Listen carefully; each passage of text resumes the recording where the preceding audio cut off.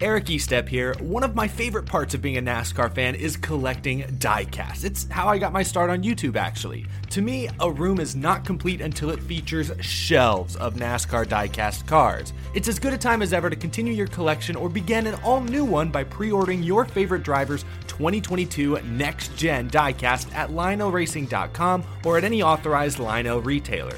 Lionel is the official diecast of NASCAR, and don't miss Lionel Racing's NASCAR Authentics diecasts at a Walmart or Target near you. Not only is Lionel the official diecast of NASCAR, but they're also official supporters of the Out of the Groove podcast network. So what are you waiting for? Head to LionelRacing.com to order your favorite driver's 2022 diecast. The number 43. To longtime fans of NASCAR, just the mention of it speaks volumes. Millions of people around the world that aren't all that familiar with NASCAR hear the number and immediately think of one name, that one person that made it famous. He is Richard Petty, a sports icon that's done it all in stock car racing. His name is there among the greats alongside Babe Ruth, Mario Andretti, Jack Nicklaus, Michael Jordan, Muhammad Ali, and Tom Brady as one of the absolute best in sports history. Remind Richard of that, and he just shakes his head in humble amazement. He's just one of us, and always will be. Richard is truly NASCAR's greatest ambassador, whether meeting with the last person in line for an autograph or the President of the United States. Either way, he's just Richard, modest, a bit shy, down to earth, and unpretentious. Ironically, when Richard began his NASCAR career in the summer of 1958, he had a special number in mind he hoped to make famous. It was number 24. The opposite of the number 42, his famous father, Lee Petty, drove to 3 NASCAR Cup Series championships in 1954, 1958, and 59. Fellow driver Jimmy Llewellyn was using the number 24 that year, prompting the disappointed Richard to say, "Oh well, guess I'll just run 43. Over the next 32 years, Richard made the number 43 the most successful and the most recognized number in all of motorsports by driving it to 7 Cup Series championships, 7 Daytona 500 victories, and 192 of his 200 career wins. Oh, and the funny thing was, Richard did run number 24 once in 1959 at Oswego, New York. As it turned out, there wasn't very much luck attached to the number after all. He started 13th in that race and finished 13th. After Richard wheeled the number for the last time on November 15th, 1992 in Atlanta, the King, as he was known, turned the 43 over to a variety of drivers as a team owner. Bobby Hamilton drove it to victory at Phoenix in 1996, as did John Andretti at Martinsville in 1999 and Eric Almirola at Daytona in 2014. Richard has been involved in several team changes over the years with Petty Enterprises, Mike Kerr Motorsports, Gillette Evernham Motorsports, Richard Petty Motorsports, and now Petty GMS Motorsports, beginning in 2022 with Ty Dillon wheeling the number 42 Chevrolets, and Eric Jones will be in the number 43 Chevrolets. Richard will serve as chairman of Petty GMS Motorsports, and he enjoys seeing the number 42 and 43 together again for the first time since 1982. Long live the King, and long live number 43.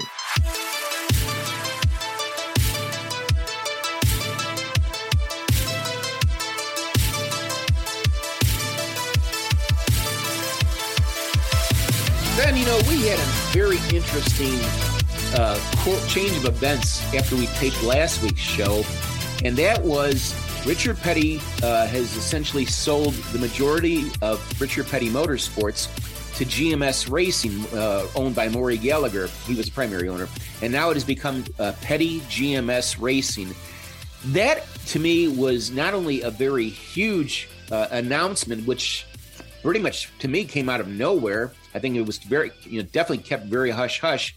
But it also kind of signals the end of an era, if you will, for Richard Petty, the King, because he probably, from what I understand, he will not be that involved in the day-to-day operations of the team. They'll remain in North Carolina. They'll be outside of States. I think they're in Statesboro, actually.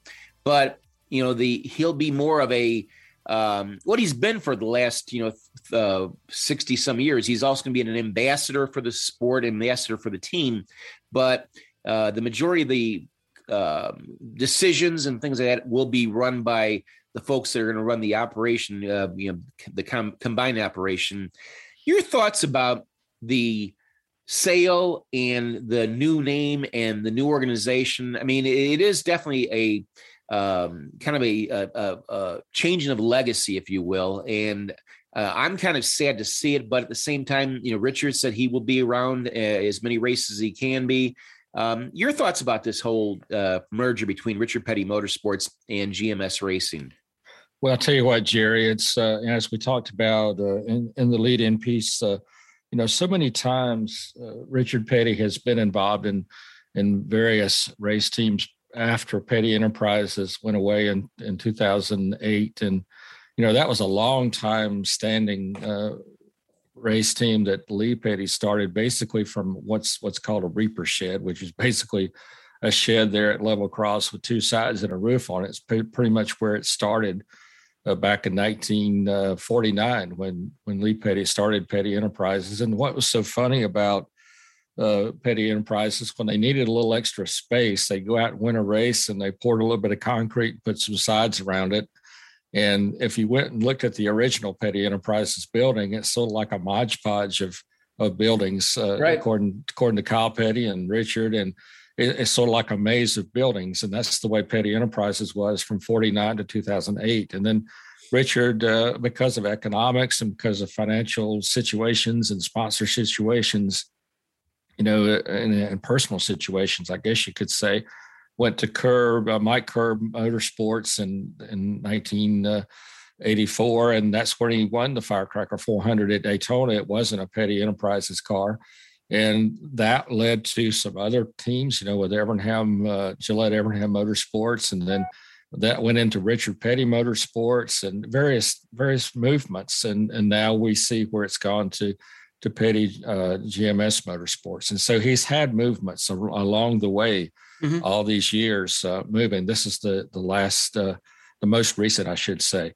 And it's a little sad to see Richard Petty Motorsports move, but it's an economics thing, and we see these types of things move. I'm just so happy that Richard's still involved in the sport, and he is going to be chairman of the new team, and he'll be the face of the new team. We talked about last week how it would not be, I don't think, a good move for this new operation to not have him involved, because he's known, as I said in the piece, all around the world, and people who don't know who Richard Petty is, pretty much, at least they've heard the name, and maybe they don't cover NASCAR or hadn't heard a lot about NASCAR. Well, they know who Richard Petty is because of all he's accomplished in the sport.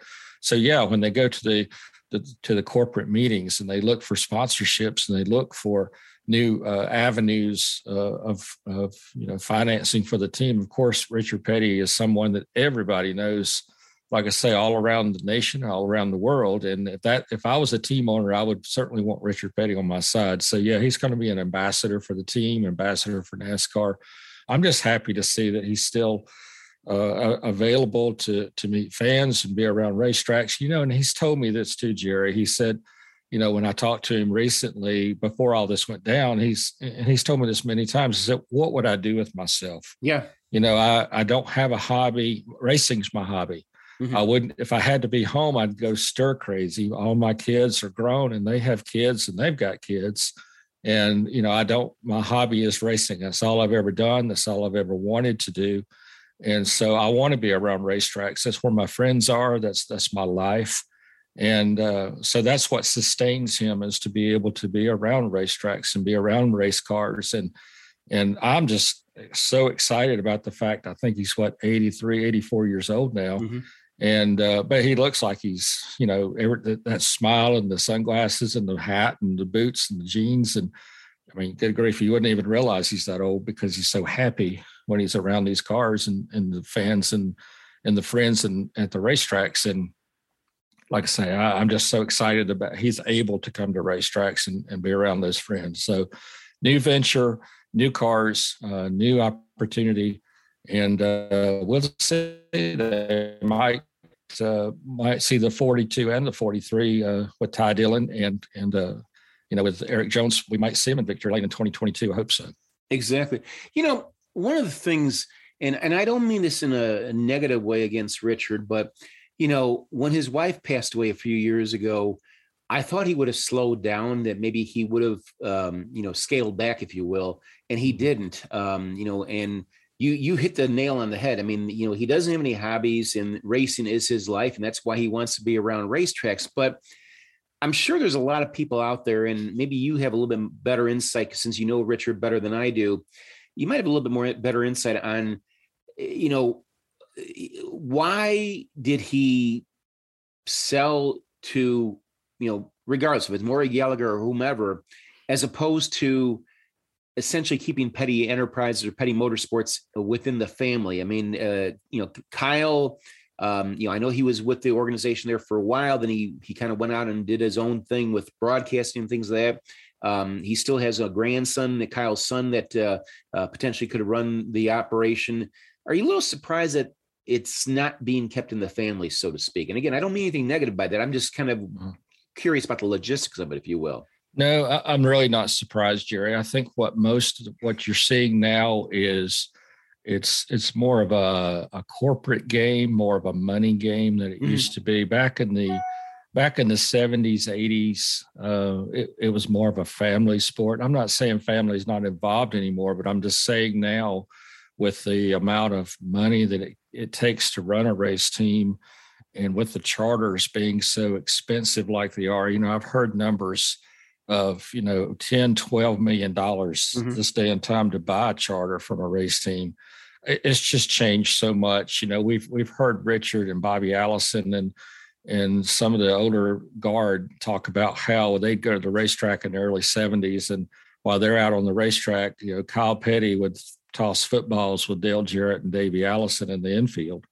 And those family connections, maybe they're still there, but they're not the way they used to be. The sponsorships back in the 70s, I remember Bobby telling me several times how a full sponsorship for an entire season was $100,000, which is hard to believe, because now I don't think you could even run a car for a race I know you can't, for $100,000. And so you're talking these days where you're talking charters at 10 and 12 million, and you're talking about these new race cars that you're building. And so to answer your question, I guess in a long-winded way, it's more of a money game now. It's more of a corporate sponsorship game now. It's very, very corporate, more than it's ever been. And so I think the family operations of the Allisons and the Bakers and the Pettys and the Yarboroughs, those of that era, really can't really exist like they did before. And so you still have the names associated with NASCAR, but behind the scenes, it's a network of corporate sponsors and corporate people in the front offices of these race teams now, more so than they ever have been. And it's almost like other stick and ball sports on the professional level, where you have front offices now, where you really didn't have that in the past. The guy who would drive the truck, so to speak, might be the tire changer, and the drivers a lot of times in the 70s would drive 500 miles in a race, and then he might very well, I've heard Richard say he would do it. He would get in the car for 500 miles, and they might help drive the truck home back to the race team, or race shop. So it's just a corporate big world now. That's why you don't see the families doing a lot of that kind of thing like you used to in the past. Well, you make really good points, but it reminds me, or I think about one family that is still in the sport that has been there as long as Richard Petty has been in Petty Enterprise. Actually, I think they've been there a little bit longer than Petty Enterprises, and that's the Wood brothers. And they're very well insulated, if you will, corporate-wise, to continue running it within the family. But when you hear Richard Petty, essentially selling his entire operation to Maury Gallagher, you wonder, what's the long-term sustainability for Wood Brothers? Because they're one of the two originals that, along with Richard Petty Motorsports, or Petty Enterprises rather, that started, that were with NASCAR pretty much from the start. I mean, what are your thoughts about the long-term sustainability for the Wood Brothers as well? Yeah, well, in that case, too, Jerry, it's that was something that Roger Penske has been part of for the past 8 or 10 years, also, and helps sustain the Wood Brothers. I mean, they are still Wood Brothers Racing, but there are some undercurrents or some foundation with Team Penske there too, sort of a satellite team, right? And so, yeah, the key players of Eddie Wood, Lynn Wood, Kim Wood, and then John Wood, who's the son of Eddie, is very much involved there. But I mean, you have to look at the fact that Eddie is up in age 72, 3 years old. And then there's Eddie, I'm not sure, maybe 65, 66, not sure about Kim. But, they've laid the foundation for Wood Brothers to be there, for years to come. But that too is not as much of a family operation as it once was. Leonard, I'm not sure about Leonard's age. I want to say 87, 8, maybe. We sadly lost Glenn Wood a year, 2, 3 years ago. And of course, Bernice Wood, his wife, sadly has passed away now. So the foundation there still, but that also has moved into where Roger Penske is helping to sustain that race team. Still very much Wood Brothers Racing, don't get me wrong, but Roger Penske has helped to keep it Wood Brothers Racing. And so, yeah, it's not as much a family operation from the corporate standpoint, but now the key players are still there. I'm not saying they're not. But again, NASCAR has changed so much, and the family operations, I don't know that could really sustain themselves in this world like they used to, because of the cost, because of the need for the big backing of race teams as we see it today in 2021, 2022. The costs are so big, the exposure is so big. The families are there, but you really need some strong financial backing and some strong foundations to maintain that. You raise a lot of good points in that, and I kind of look at the situation with Richard Petty. I look at the situation with Wood Brothers, and then I kind of juxtapose it with Rick Hendrick. And what I mean by that is, Rick is 74, I think, somewhere in that era. I can't even say it. Area. Let's just say area. Right. But earlier this year, he announced that Jeff Gordon was going to be taken over as the second in command, if you will, and I'm sure with a eye towards eventually Rick Hendrick, essentially ceding over complete authority of Hendrick Motorsports to Jeff and everybody else that's there. What is it going to mean, though, when we no longer really have the owners, either by retirement or sadly, if they pass away, they're not going to be involved in the sport anymore. I mean, we've got Rick Hendrick, like I said, he's in his 70s. Jack Roush, I think he's pushing 80, if I'm not mistaken. Richard Childress, I think, is in his 70s. A lot of the big names that we as NASCAR fans have followed their teams and their own careers themselves for the last 40, 50, 60 years. How is that going to change the dynamic or the face of NASCAR going forward when, the big names that we still talk about today may not be here, God forbid, 10, 15, 20 years from now? Yeah. Well, that's a good point you bring up. And the guys who have been so smart in building these race teams, such as Roger Penske, such as Jack Roush, Richard Childress, Rick Hendrick, the ones that you've mentioned, are also smart enough to realize that they are getting up in age, and they are not going to be at the center of these race teams in the future. And so there are some catch nets in place, and there are some infrastructure people in place that are already being there. And Jeff Gordon is a good example.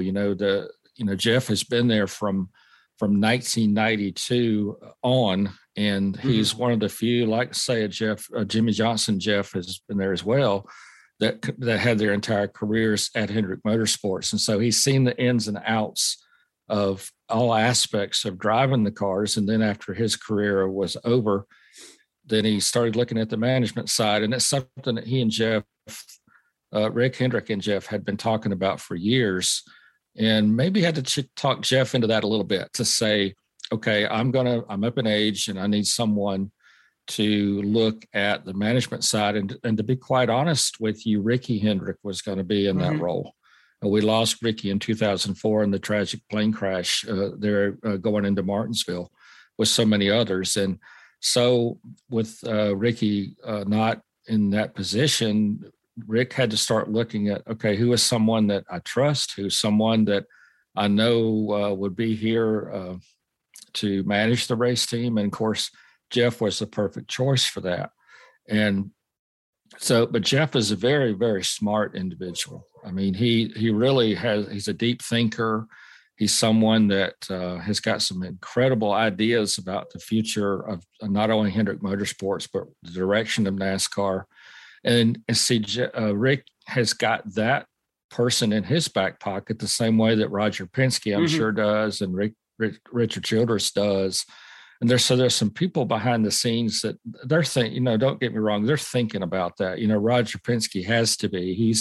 I'm not sure how old he is, but he's 81, 82. I think he's 84, actually. Okay, 84. Yeah. And so it's something they have sat down and thought about, because they worked so hard to build these incredible race teams. And that's another factor too. Each one of these race teams is 500 or so people who are dependent upon those decisions for their livelihoods. And that's a tremendous amount of responsibility on their shoulders. And so, they've got to really think these things through. And so, it's something to think about. As you know, life deals some bad cards at times, and we don't know when our time is up. And so, believe me, all those race teams have got people in the back, in the shadows, making those decisions. And Richard and Roger Penske and Richard Childress and all those guys, they aren't making those decisions alone.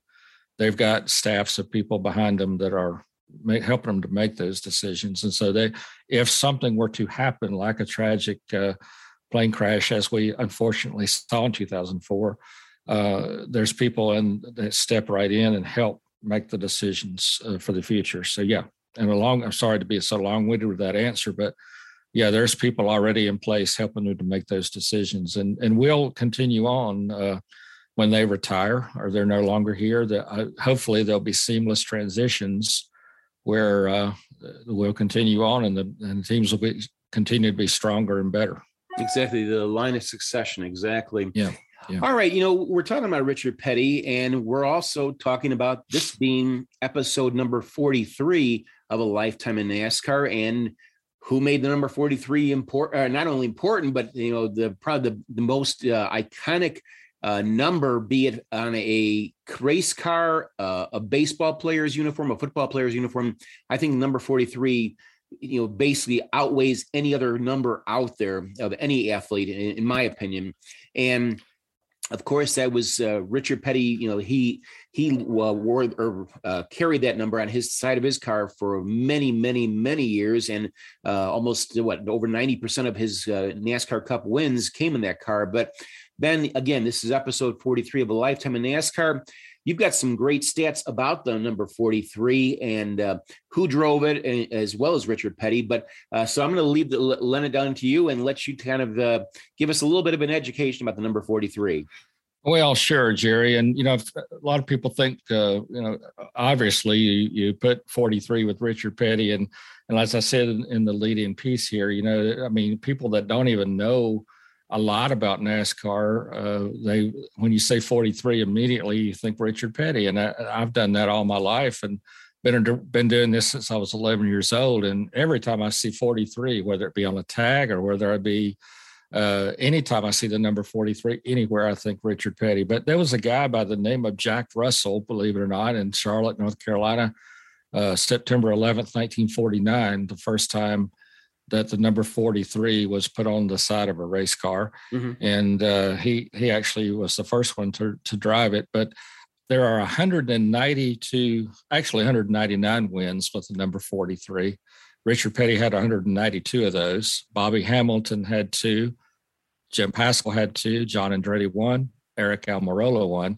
And believe it or not, Richard Petty's father, Lee Petty, carried the number 43 to victory in April of 1959 at North Wilkesboro Speedway. And so 192 of Richard Petty's victories came in the number 43. And there was 8 other victories in the 41 and 42 that Richard carried to victory lane also. But yeah, and 43 is just a number that, like I say, people outside of NASCAR relate to Richard. And as I said in the piece earlier, he didn't want 43, he wanted 24, and it just didn't work out. And so what would that have done for Jeff Gordon? I mean, if he would not have been the 20, if Richard had been the 24 and kept that number, what would we have happened to Jeff Gordon? Would he have been driving the 43? He kind of, I don't know that stuff, I don't know, but there's a story out there, believe it or not, just to change gears slightly. As it turned out, Jeff Gordon was destined to drive the number 46. And, that's right. You're right. Yeah. Right. And there was some type of licensing problem with 46, and it had something to do with the Days of Thunder movie, and they couldn't get 46. And so that went back to the number 24 for Jeff. And a lot of race fans don't realize there was another driver by the name of Cecil Gordon in the early 70s that drove number 24. And Cecil never won a race in number 24, but he had number 24 for many years. And so ironically, there was another guy by the name of Gordon, which was Jeff Gordon, who did win with number 24. But yes, Cecil was a good friend of mine who won or drove many races in number 24. And then after he retired, he went to work for Richard Childress and actually worked for Greg Sachs as a crew chief. And it's just a super individual. We lost Cecil several years ago. No longer with us, but yeah, just a fun guy and a great driver, great crew chief, great crewman. And but yeah, Jeff was destined to have number 46 and there were some photos out there of a DuPont rainbow colored Chevrolet that had 46 on it. Oh, I'd like to see that. I've never seen that. That's interesting. Yeah, and it just didn't work out to have 46. And Al Unser Jr., by the way, did drive a Hendrick Motorsports Chevrolet with number 46 on it in a Daytona 500. I'll be darned. So there you go. But so yeah, it's just funny how fate has it to where it worked out that Richard had number 43, but he didn't want 43. He told me once. He said, "I just used to dream about 24 because it made sense, and my dad had 42. I wanted 24 and." I used to jot 24 down on notebook paper when I was in high school that was going to be my number. And that was it. I had my heart set on it. And then people had it. And it's like, well, I couldn't talk them out of not having it. Right. And the 40s, as we talked about in previous podcasts, for whatever reason, we've talked about it before, not to bore our listeners, but 42 is on that tag. And that Lee Petty had on that North Carolina license plate. So he just stuck with the 40s, 41, 42, 40, 43, 44, 45. And that just happened to be the numbers he'd stick with when he had extra entries into races. And so I'm sure that Lee Petty said, well, Richard, you're just going to run 43 and that's it. Because you got to remember the way Lee Petty ran his operation was when Richard won a race, he didn't get pats on the back. He's like, well, you won this one. Why didn't you win last week? or he finished second or third. It's like, well, why you finished third? Why didn't you finish second? Or if you finished second, why didn't you win? It wasn't, hey, you finished in the top 5. You were great. That's not the way Lee Petty thought. He thought was, okay, if you won this week, that means you should have won last week.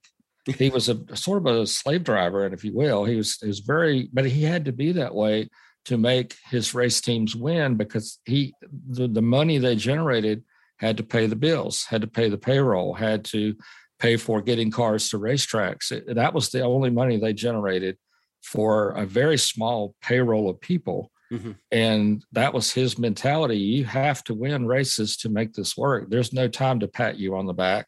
You have to win. And so that was the Petty way. And so, and Kyle Petty told me one time, this was one of the greatest lines ever. He told me, he said, for Lee Petty, he said he didn't care anything about trophies. He cared about the money. Yeah. When it came to Richard would race for a bucket of chicken. He didn't care about the money. If the trophy was the bucket of chicken, he'd race his heart out for it. So that was the difference in the two of them. So anyway, they're just a dynasty. The Pettys, they knew how to win. They knew how to race. They were, but incredible people, though. Just incredibly down to earth people, especially Richard. And I mean, I can't say enough good about the man. If he was in the studio right now with us doing this podcast, he wouldn't talk as much about racing as he would just, hey, what I did last week. Yep. And how much fun I had last week and what we're going to do for Christmas as a family. And let's talk about racing, Richard. Oh, yeah, okay. He would be back to, you know what I mean? You know him. I mean, he's such a down to earth person. And I love talking to him and love him as a friend. And he's just a great individual. I can't say enough good about him. Exactly. I have to wonder if, the 200 wins that he earned in Cup racing, I have to wonder if some of those might have been kind of, I have to win or else my dad's going to be ticked off at me. I don't want to be him ticked off at me. That you're dead on. You're dead on because he never got that. You did great today. He never got that because it was like, it's expected of you to win today. It's expected of you to win this championship. And if you come home without the win, what's wrong with you? And that kind of got a little bit contentious between the two of them at sometimes because that's the way Lee thought. It's like, you've got to win. And if you don't win, it's just expected of you to win. Exactly. So that's the way it was. Here's an interesting stat that I was just, excuse me, I looked up on racingreference.info, and this is an interesting stat. Now, you mentioned that Jack Russell was the first driver that drove the 43 back in 1949, but the number 43, there have been 2,169 races. That number has appeared in Cup racing. And of course, the 199 is the most of those were by Richard. The wins were by Richard Petty. But this is what I find interesting, Ben. 43 has the most wins most starts. But the number that has the most wins is number 2. That's the number 11. Now, there's been 2,169 races for the number 43. The number 11 has started 2,096 races, and it has a NASCAR record of 226 wins. So you can't even say the 43 is like the all-time winningest car because in theory not car number is in theory because it's not.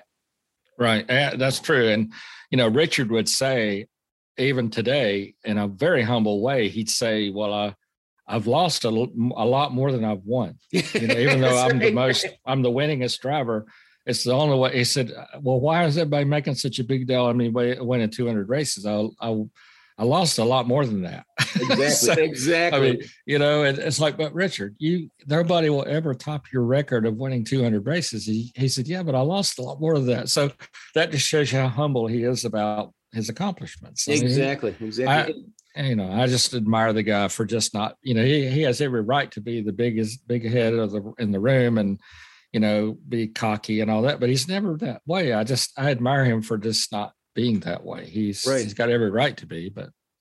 Well, the one thing that I find interesting about Richard is that even with all the things that he's gone through in his 6 decades of racing, 7 races, I guess, almost 7 decades of racing, including being a team owner in that, is that he has never changed. I mean, in this sport, as you and I well know, there's a lot of it's a good sport. It's a good family sport, but like anything else, like any other profession, there's politics involved. There's some negative things, but Richard has always, like you said earlier, always seems to have a smile on his face. He's like a guy that walks around without a care in the world. I mean, he could be worrying about payroll next week, before obviously this merger, but he always had a smile on his face. And I just commend the man for that. And, to what your point about, if we were to bring him on the show, he'd talk about everything but racing. That's just the way he is. I mean, he is just such a, I can't remember who wrote it. I want to say it was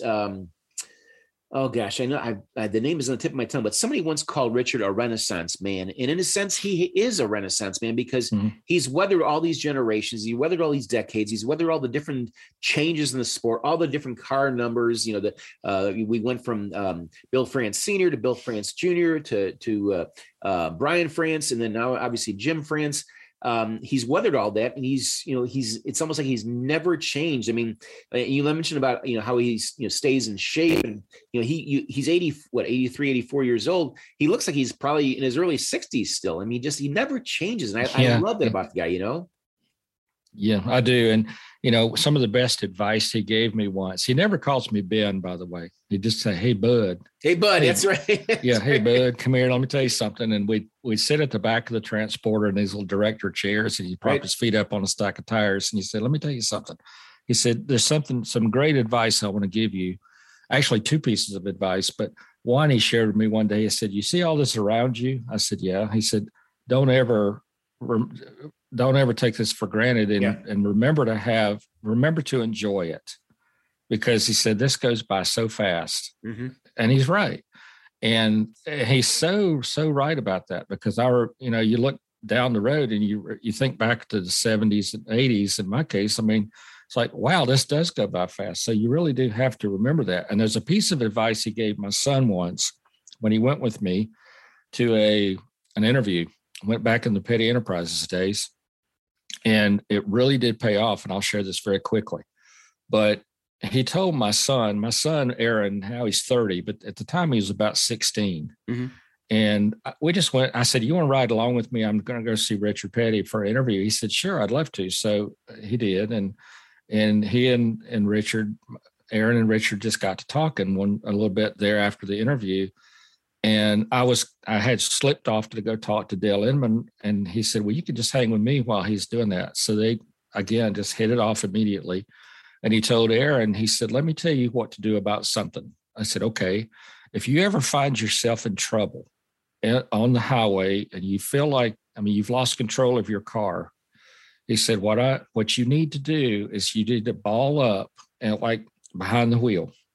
Just get in a tight ball if you feel like if you feel like you're going to flip a car for whatever reason. Just get as tight as you can behind the wheel. That's the best advice I want to give you in the event that you're on ice or whatever the case may be. Well, not long after that, I guess he was probably 18 or 19 at the time, but he hit a culvert. He got a little bit sideways. Everything was cool. He wasn't doing about 45 miles an hour, but he got sideways a little bit. And the car did flip. He was in a Camaro. For whatever reason, praise the good Lord, but he thought about that seconds before the car went over, and it flattened the roof of this car that he was driving. Okay. But he said, for whatever reason, I had the presence of mind that day to think about what Richard told me.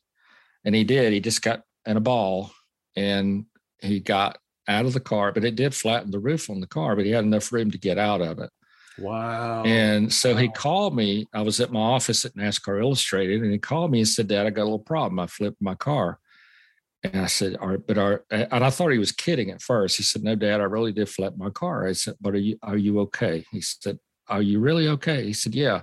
But he said, "Listen," he said, and this is typical Aaron, but we're going to need mufflers. We're going to need tailpipes. We're going to need I said, Aaron.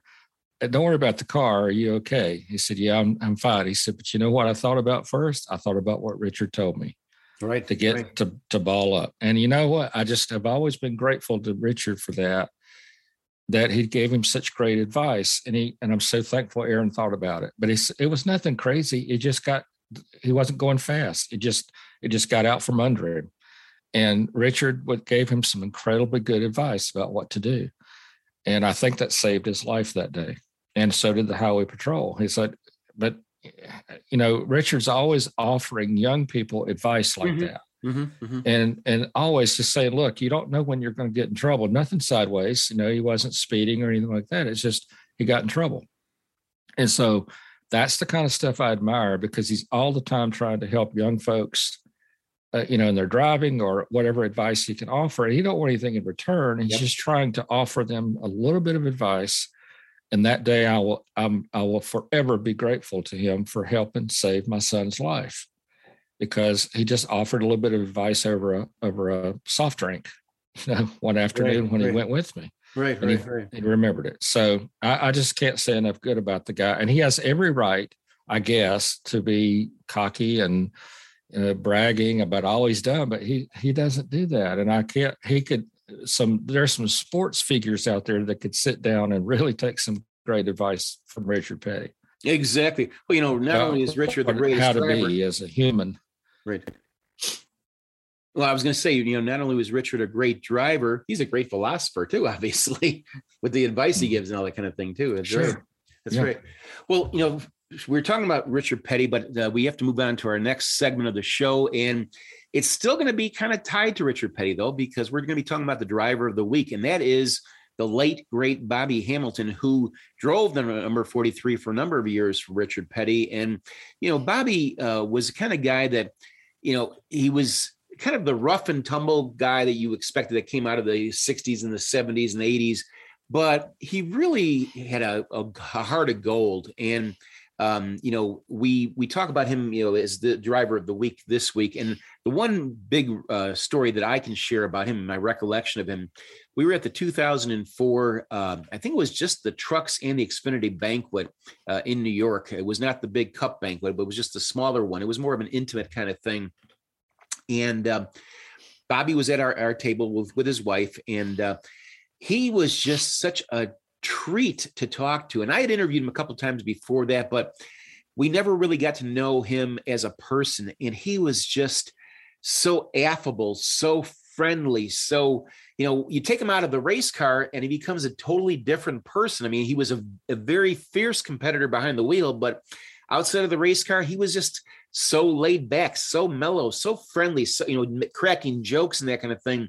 And, I wouldn't say he was a close personal friend of mine, but, he knew me, I knew him. And when I heard the news that he was diagnosed with head and neck cancer, I mean, that hit me almost as tough as when Dale Earnhardt passed away in the crash of the Daytona 500, because Bobby was just such a good guy. He was just such a good guy. And you have a little bit more, I know you want to share about Bobby, so I'll turn it over to you. But I mean, that's my biggest favorite memory of Bobby Hamilton. Just we had a one night, a few hours at a banquet, and he just was just a guy that just you wanted to spend a few more hours just shooting the bull and having a beer or two, or soft drink, what have you.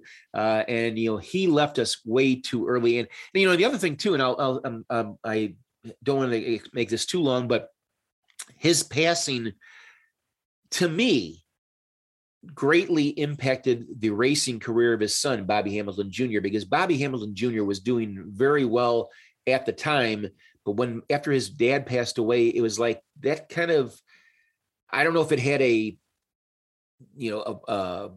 pronounced effect on Bobby Jr. or what have you, but he never was the race car driver that he was when Bobby Sr. was still alive. I mean, tell us about some of your thoughts about Bobby Hamilton. Yeah, well, I agree with, I'm sorry. Yeah, I agree with that, Jerry. I think it was devastating to all of us because, I mean, Bobby was somebody that got along really well with the media, I think, and just a lot of fun to talk to. He was from Nashville, Tennessee, and actually he quit school when he was about 14 years old, and his parents died about that same time when he was a year earlier when he was 13. Both of his parents did. Mm-hmm. So he was raised by his grandparents, and there was his grandfather went by the name of Preacher Hamilton. And believe it or not, I don't know if the fans that are listening here remember a guy by the name of Marty Robbins, but Marty was a country music singer. Mm-hmm. And Marty just loved to drive race cars. He also started out driving race cars at Nashville Speedway on a local level. Marty did. And then he went on to drive numerous NASCAR Cup Series races. But Preacher Hamilton was his car owner and crew chief, which was Bobby Hamilton's grandfather. And so that's kind of how he was introduced. But Bobby drove a lot of races at Nashville Speedway, and then he got into the Cup Series side later on. But he, like you said, he was in the trucks and the Xfinity cars. And then they needed some stunt drivers if you will, to drive some stuff for Days of Thunder. I did not know this. Oh, yeah, wow. So that's how he got his start. Now, keep in mind, like you said, he was already driving in NASCAR competition, but they needed some drivers to help with the Days of Thunder movie in 1989. And so that's how he got his start in the Cup Series, by doing some driving for the Days of Thunder movie. I'll be darned. Yeah. Now I'm sorry, go ahead.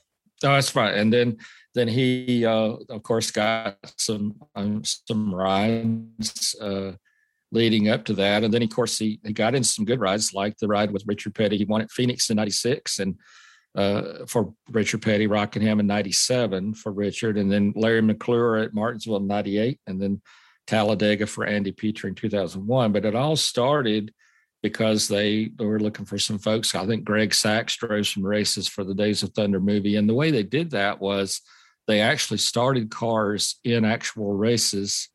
They didn't score some of those starts, but they let them race in the race and used them as footage cars for the movie. And so Bobby was one of those drivers. Greg Sachs was one of those drivers. And then they're like, well, these guys are, pretty good. I mean, obviously they've proven themselves because they were great at what they were doing prior to getting the Cup Series. And then that led to driving in the Cup Series. Exactly. And Bobby left us on January 7th, 2007, again, passing from head and neck cancer. So it'll be 15 years here in a couple of weeks that, we lost Bobby Hamilton. And,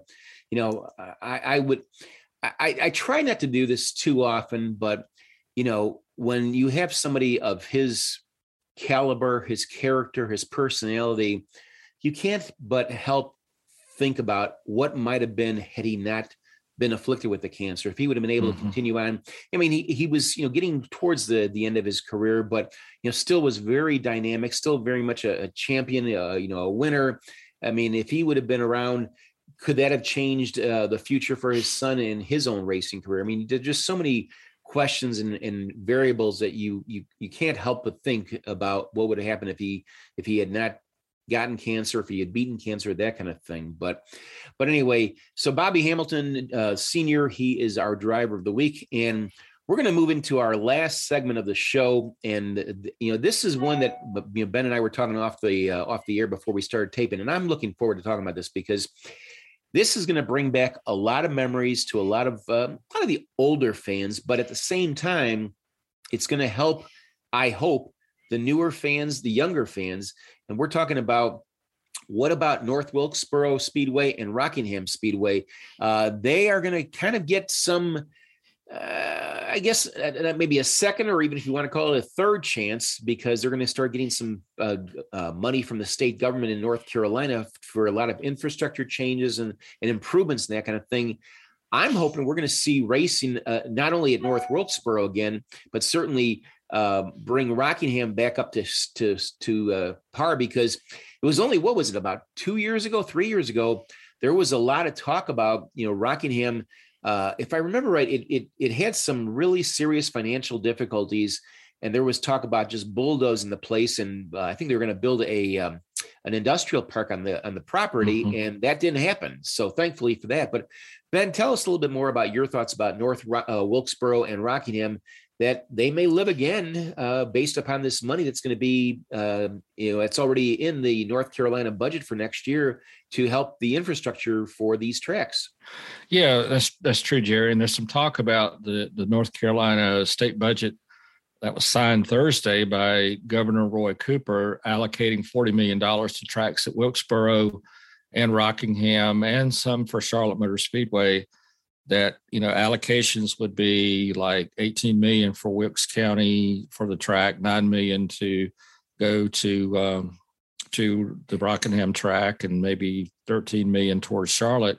I mean, that's good news, if they can get some money going in those directions. I mean, it's just so sad to go over and look at Wilkesboro Speedway, and it's really a ghost town over there. It's just sad to see the walls. You can see the imprints of the North Wilkesboro Speedway on the walls, and you can see the stands are still there. The buildings over there have all kind of caved in. And if I'm not mistaken, there's been an effort by some volunteers to just kind of go ahead and take some of those buildings down.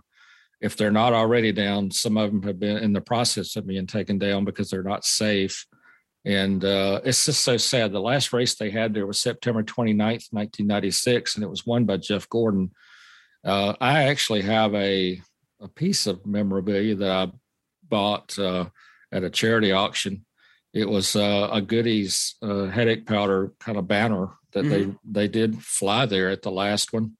It's out in the lunchroom there, and I'm kind of proud of that. But it's 25 years ago. It's hard to believe it's been that long. And for the longest time, the track itself, I don't remember the year, but Kevin Harvick, back when he was driving for Richard Childress, took a car there and said, "Don't touch the track." The track then was in good shape. And then there was some grass that began growing through it. And I think Dale Earnhardt Jr. went over there to maybe map it out for a game that they were doing on computer to try to get it exact.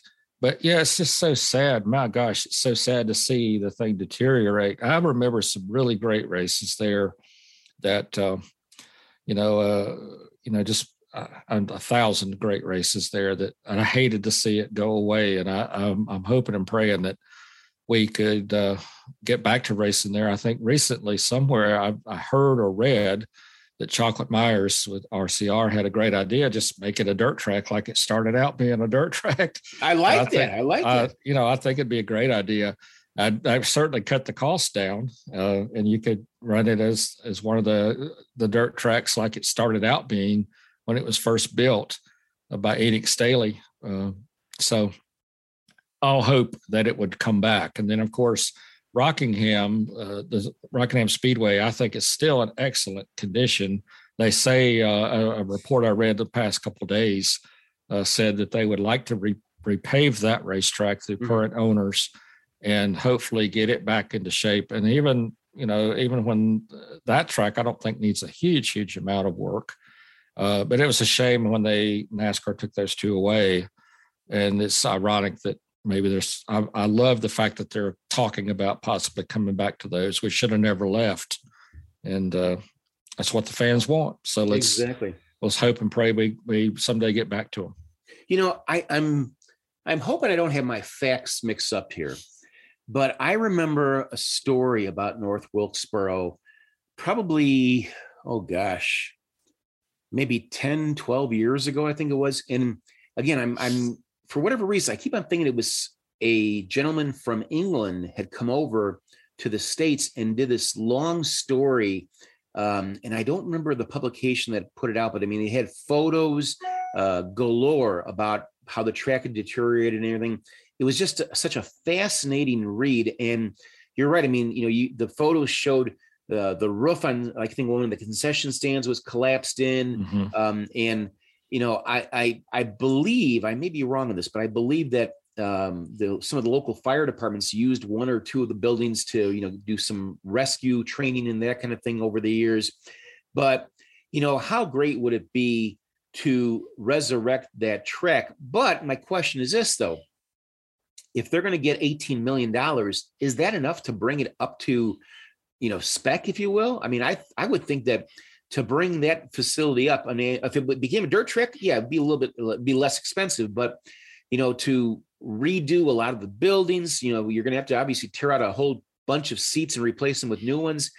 I mean, I would have to think, and I'm not an accountant, and I'm certainly not an expert on racetracks, but I would think you'd probably need at least double the 18 million that they're going to get from the state to really bring that track up to, for lack of a better word, code, if you will. What are your thoughts about that? Well, I mean, I would hope that, okay, if they got 18, that, I'm hoping Speedway Motorsports would maybe add 18 to it. Maybe, I don't know. I agree with you. I think it would take more than that to get it back to par. But I mean, it would be having to start from scratch, maybe. I don't know, but it depends. I haven't seen it recently. Sometimes, sadly, sometimes you're better off to build a new house versus fix the one that you have. I don't know exactly. I have not seen it in a while. I just remember so many incredibly good races there, and just the aura of such a hallowed piece of real estate, racing real estate, if you will, because I don't know. My mind just floods all these incredible races that they had. I remember one race there very quickly, 1978, where Bobby Allison won the race, but he couldn't get the car to victory lane because he lost a wheel. Yeah. And so Bobby actually, I think, is the first driver that I know of that actually walked to victory lane without a race car. And wow. the race car, I think they ended up putting it on a jack or maybe a wrecker and pulled it to victory lane, but he didn't drive it to victory lane.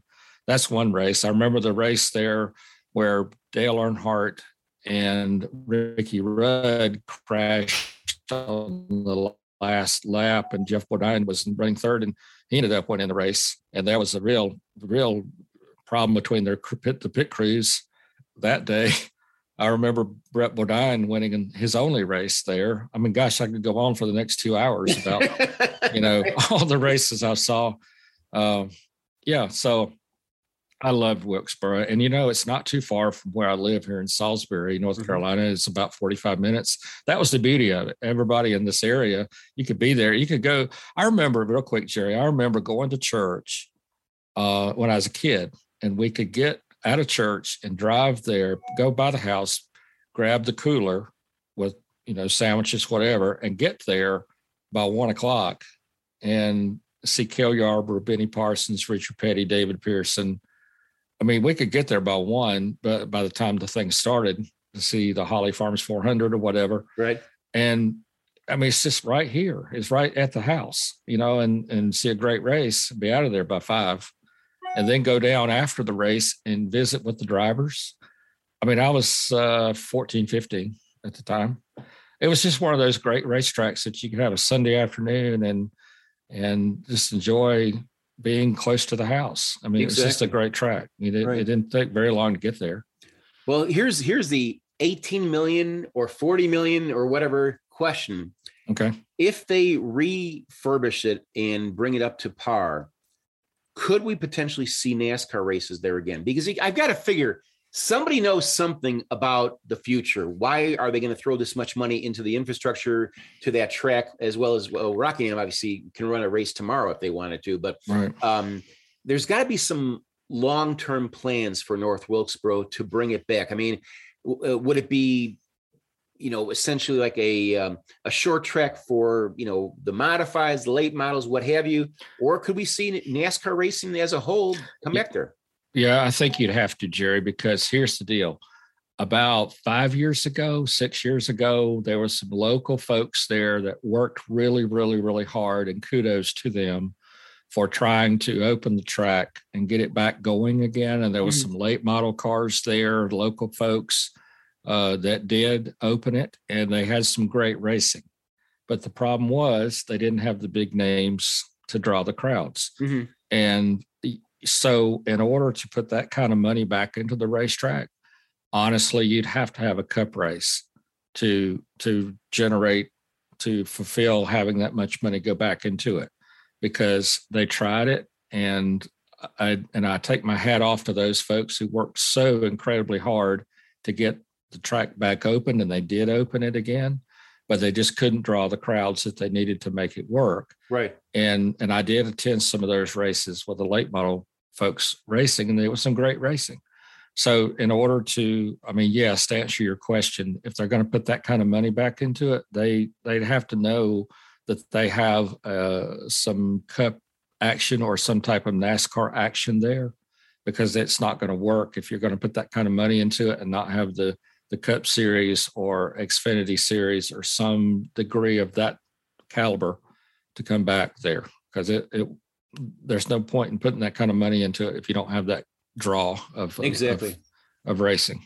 What do you remember what the seating capacity was at North Wilkesboro? To be honest with you, I don't. I want to say 60,000. I'm guessing that much. Oh, I didn't know it was that much. I'm off the top. It's off the top of my head. So then so they could do a cup race then. They could. I could be a little off on that. That's just the number that just when you said it popped in my head. I want to say that. Mm-hmm. Maybe I don't think it's less than that. Mm-hmm. In the 60 range. That's interesting.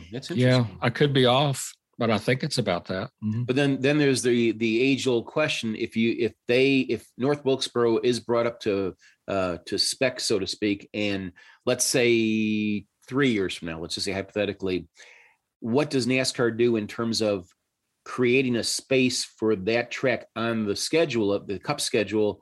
They're going to have to take a race away from another track. Then you start thinking, okay, where does this race come from? Because I don't see that NASCAR expanding past the current 36 races. But I mean, any thoughts to that about what potentially could happen? I am speculating to the nth degree of speculation.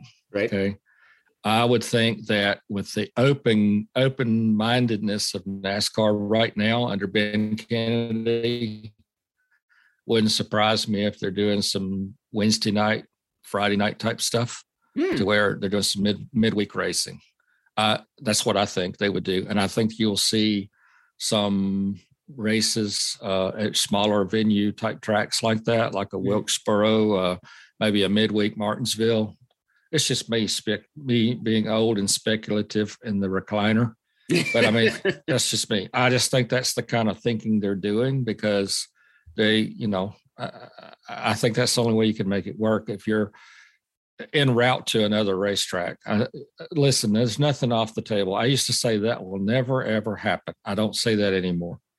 If you're going to go all the way to LA Coliseum to run a 100-lap race or 75 laps, whatever that is, nothing's off the table anymore.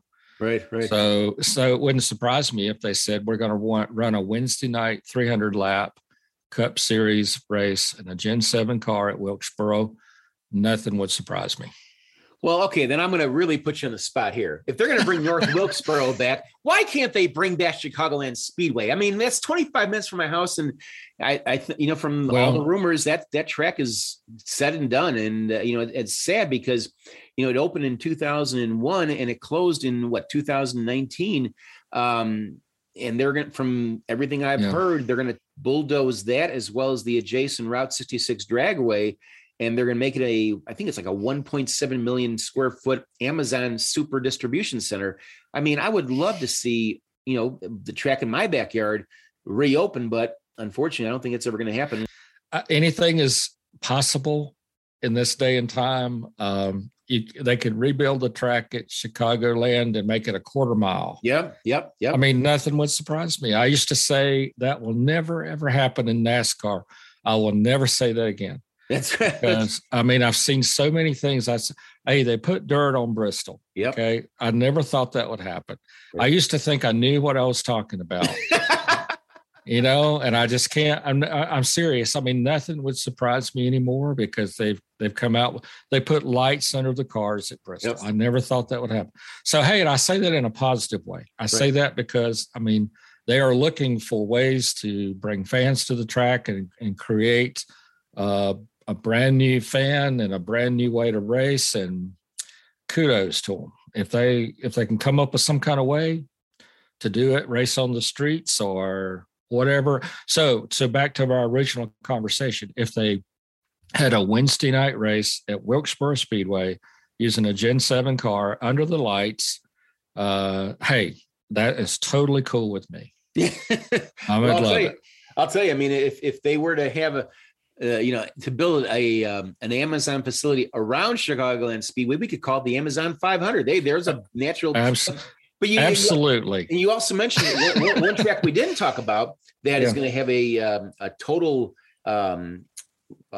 do-over, if you will, is California Speedway, Auto Club Speedway. They're going to make that a half-mile track, much like Bristol, going from a 2-mile super speedway to a half-mile. And correct me if I'm wrong, I think they actually begin construction on that next year, is it? I think that's correct. And, if you'd have said to me 2 years ago that we were going to have a road course race at Indianapolis, I would have never, I said, what? I would have said that. So, I mean, I don't say that in a negative way. I say that in a positive way. I think there are no boundaries. Everything's on the horizon. And okay, I'm trying I'm 61 years old. I'm trying really hard to get on this bandwagon of new and exciting, and let's try it. And, because I mean, I'm stuck in my old historic ways. And I'm trying to broaden my horizons. I really am trying for 2022. I'm trying to put on a new hat, and I'm trying to say, okay, let's try this. Let's see how this goes. So, so I really think Wilkesboro, and there might be another track out there we're not thinking about that they could race on and really have a great show. I mean, I still think you could race at Eldora in a Cup car. I think that's a possibility. I mean, nothing's off the table for me. Let's just try it. Let's see how it goes. Well, you really raised a lot of good points. And, we look at this past season, there were 7 Cup races on road courses. And this is, to me, the next natural progression, the next natural evolution. And I can't remember which conference it was. I was at the PRI show in Indianapolis over the weekend, the big racing trade show. And one of the, I can't remember which one it was, but it was brought up about the fact that, NASCAR had so many Cup races on road courses this year, and they'll have again in 2022, that it's almost inevitable we're going to see a street course race, much like the Long Beach Grand Prix or, the Toronto IndyCar race, that's running the streets down there. The St. Petersburg race in IndyCar is running the streets. I would love to see, and I think it is going to happen. I've been fighting for this for probably 20 years at least. I've been saying we need a street course race. And I know there was we're going back probably about, probably maybe 2004, 2005, 2006, somewhere in that time frame. There was a lot of talk about maybe doing a street course race here in Chicago. And then that died pretty quickly. The administration didn't want to get behind it, and that was pretty much the end of it. But what are your thoughts about maybe a street course race? I mean, and could you envision where it potentially might be? Yeah, I think it's going to happen. I think within the next, I don't know, 3 to 5 years. Yeah, you'll see that. Where it would be, gosh, I mean, it could be anywhere. I mean, again, we opened up a brand new venue at LA Coliseum. I mean, I didn't see that one coming. Right. Honestly, I'll be completely honest. I never saw that one coming. So it could be anywhere for that matter, whatever city would like to host a NASCAR event. I could see that coming. Very quickly, Jerry, there was a time when, and maybe today's fans may not realize this, but there was a time when NASCAR would go up north and they would race Tuesday night, Thursday night, Saturday night at all these little small short tracks. The Northern Tour is what they called it. Right. And they would just go hop from track to track to track. That's not off the table to me. Where they would do some midweek races. There might be 150-mile races, back in those days, or 200-lap races. And like I said, I think it's exciting that they're talking about some of this stuff. And, it might be a little hard on the drivers and the teams, I guess. But, I mean, you might have some midweek races, and then you get into the big races on the weekends like it used to be. So I'm excited about the future. The one thing I'm really struggling with is moving the door number to the fender. I'm still struggling with that. But everything else is I'm trying to get on board with. So. Exactly. Well, Ben, as usual, just another treat to talk to you, and really enjoy. This is episode 43. Meant a lot to me because of the connection with Richard Petty, and a lifetime in NASCAR is really, I think, really taken off. A lot of more listeners we're getting, every week, and I think that we've just kind of scratched the surface. I mean, you are a fantastic historian. There's no question about it. And, I try to throw in my little bits and pieces here and there.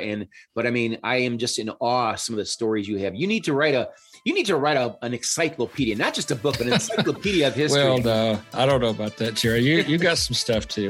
We just have fun with it. That's the main thing. We really have fun talking about all the things we talk about, and it's a pleasure and an honor to do this with you. So I appreciate it very much. Well, thank you.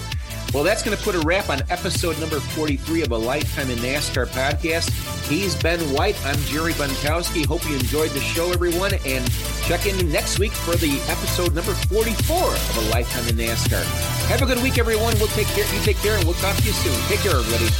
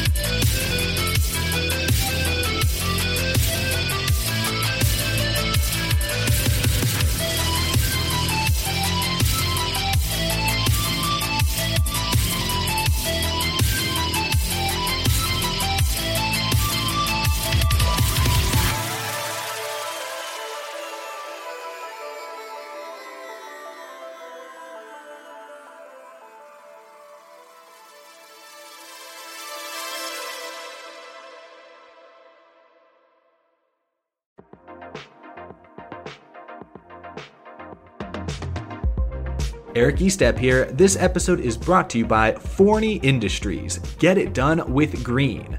Forney offers a full line of welding and plasma cutting machines, metalworking accessories, and more. For do-it-yourselfers all the way to professional metalworkers, Forney has everything you need for your next project.